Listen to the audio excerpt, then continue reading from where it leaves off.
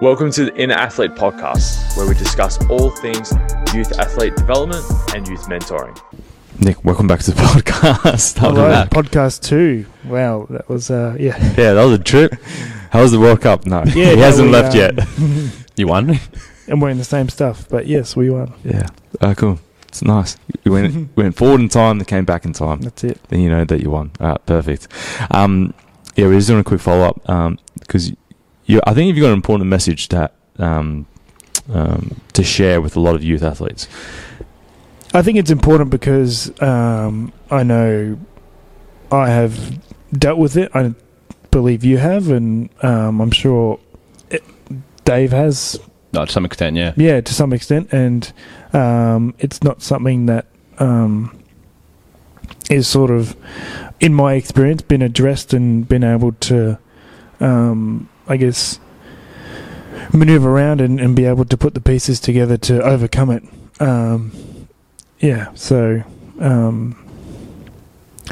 I think it's important because it may be a reason why someone doesn't pursue something, and if they enjoy it, then them not pursuing something is a disservice to themselves, because if they get enjoyment out of it, then that's all you can really ask for when you want to take on a new venture, whether it be sport related or business related.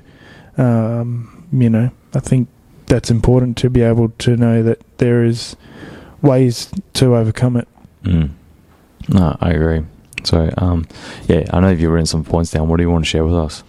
Well, going off the prompts, I guess what young athletes can learn from my experience, whether or not they take that on board or not, just know that I guess the journey that you're on, and I'm sure you guys have heard this before, but the journey you're on is definitely the destination. Being on that journey and gaining the skills and the knowledge to be able to get where you want to get to is half, if not more, part of the journey. And I guess when you look back on it, being able to pick up the pieces that you have and the knowledge and the skills, and not only the external skills of, but it's the internal skills, understanding yourself and how you operate, and the ways in which you can get the best out of yourself, has been a big.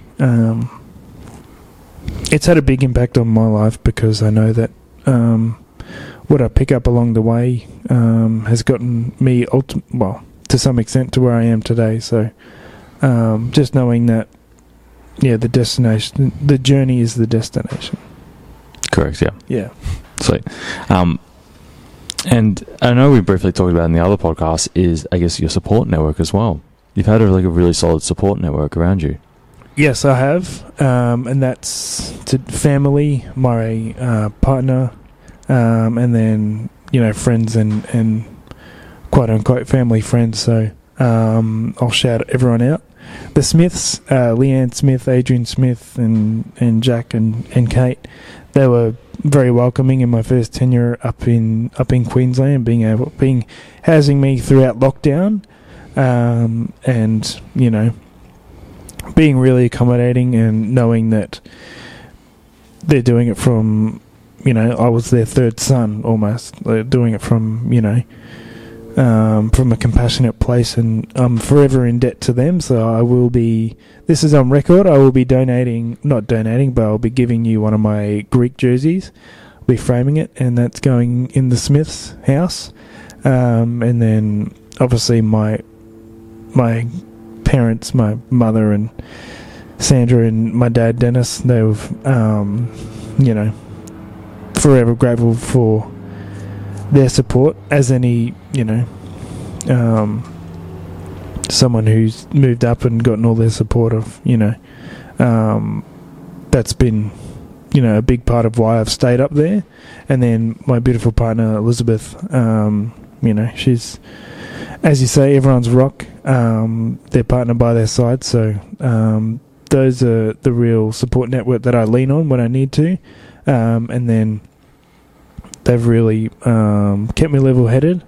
and keep me on this path to be able to pursue a career.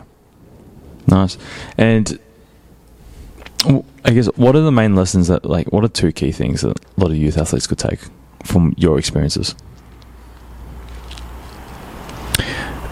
First of all, the one that's very dry and probably may not sit too well, that it takes a lot of time, full stop. It probably takes more time than you always think. More time than you always think. However, when you get there, things sort of happen at the right sort of time, so things happen for you over a consistent period, like if you put in the work over a consistent period of time, and that word consistency is, prominent in anything that you want to get done in life. Putting in the work over a consistent period of time is just a fact about how to get from A to B, or for some people it's A to Z, and Z might be, their biggest goal or anything like that. So number one is putting in the work consistently over an extended period of time, and two, investing in yourself. I know you've spoken a lot about that, and I've taken that with both hands, and hence why we have this relationship where I've invested in myself. And I guess it's important to note that invest in yourself with someone who shares the same values and wants the best for you, and that's you and yourself, Dave. So those are two, I guess, just off the top, but I can't stress the first one enough. Yeah, that's good. And I think this is, everyone, what's one piece of advice that you wish you heard? What's one piece of advice that you wish you heard sooner, that you should have followed through with? So something that you've applied but wish you heard, maybe 6 or 12 months beforehand. Not to attribute all of who I am to what I do, and that is, I do play rugby league, but that's not who I am. I am a son, I am a brother, I'm a partner. So not attributing all of who I am to what I do. So Cooper Cronk, I heard, said it once, he plays rugby league, he's a rugby league player, but it's 10% of what he does, and he puts 100% into that. So I like to stem from that, because I do hear what he says. Obviously, I haven't reached the heights he has, but however, it still applies to anyone, and I'm sure you can attest to that as well. The fact that if you attribute your self-worth to your performance on the field, then I don't see that being a very sustainable way to think.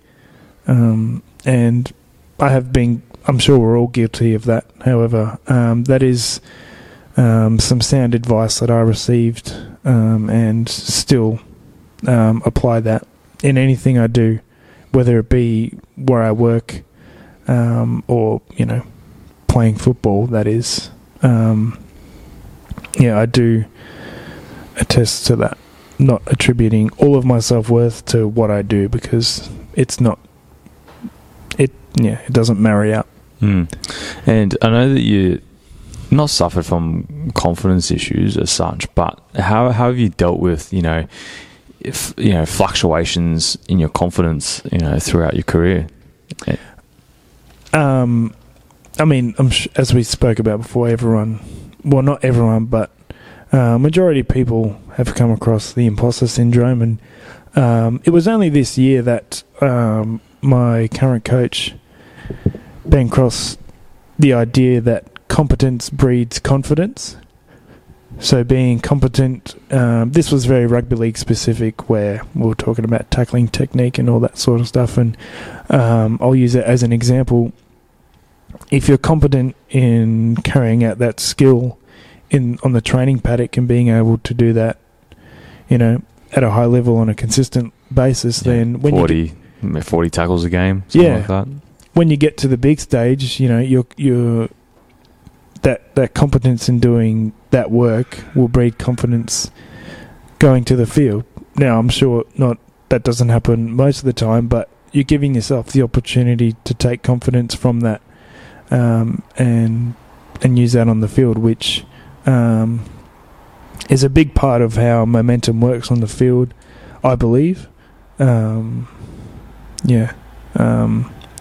that's how I've battled with it. I liked how you said I haven't suffered with it, because I don't believe that it's not an overarching hindrance in what I do day to day. However, those thoughts do creep in because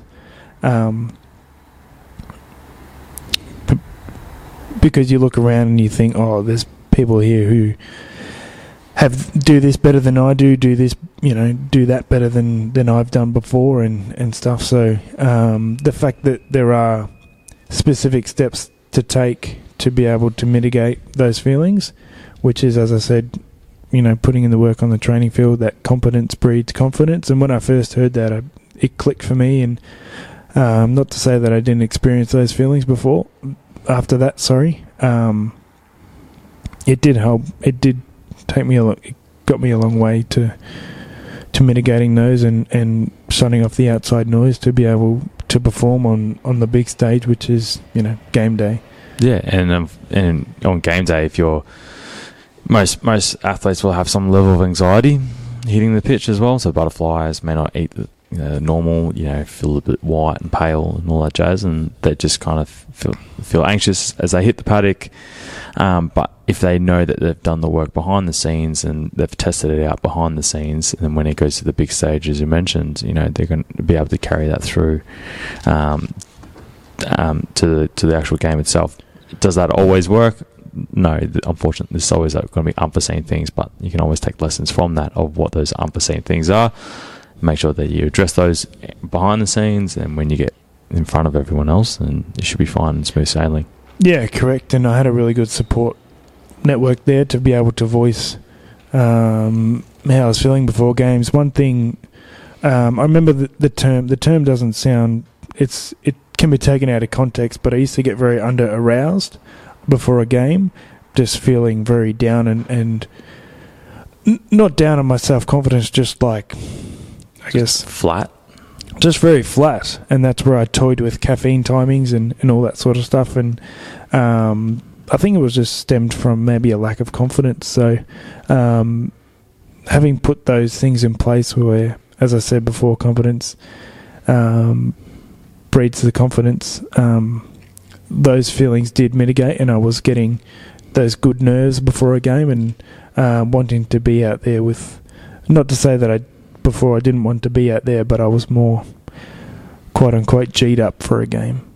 Nice. Oh, I'm glad you overcame that. And you're here now because you've been able to do the work on yourself. Yeah.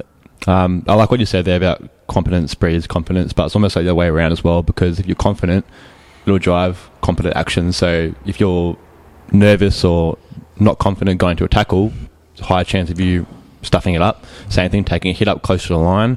If you're not confident, you might knock it on, but if you're confident you're going to catch the ball, it's going to land in the hands the right way. So vice versa.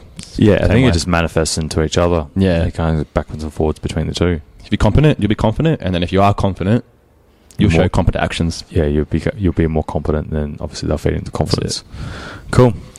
Anything else? I got a couple of questions for you, but if you want to go. Please. Two sort of questions closely linked to each other. Say if you're walking into an elevator and there's 13, 14, 15-year-old Nick, you have 60 seconds to say to him something you want to say. What would you say? Time starts now. 60 seconds. Boop. I would start with and then firstly tell him to just enjoy what's ahead, because I hear people say it all the time, it's not going to last very long, and I can attest to that. I've only been on this planet for not very long, 23 years, but just enjoy the process and know that nothing's going to happen overnight, and that might be daunting for a teenager to hear. However, I guess with the right support network and head on his shoulders, he'll be able to take that for what it is and make it his own. Knowing me, I would have taken that advice and, as I said just then, made it my own.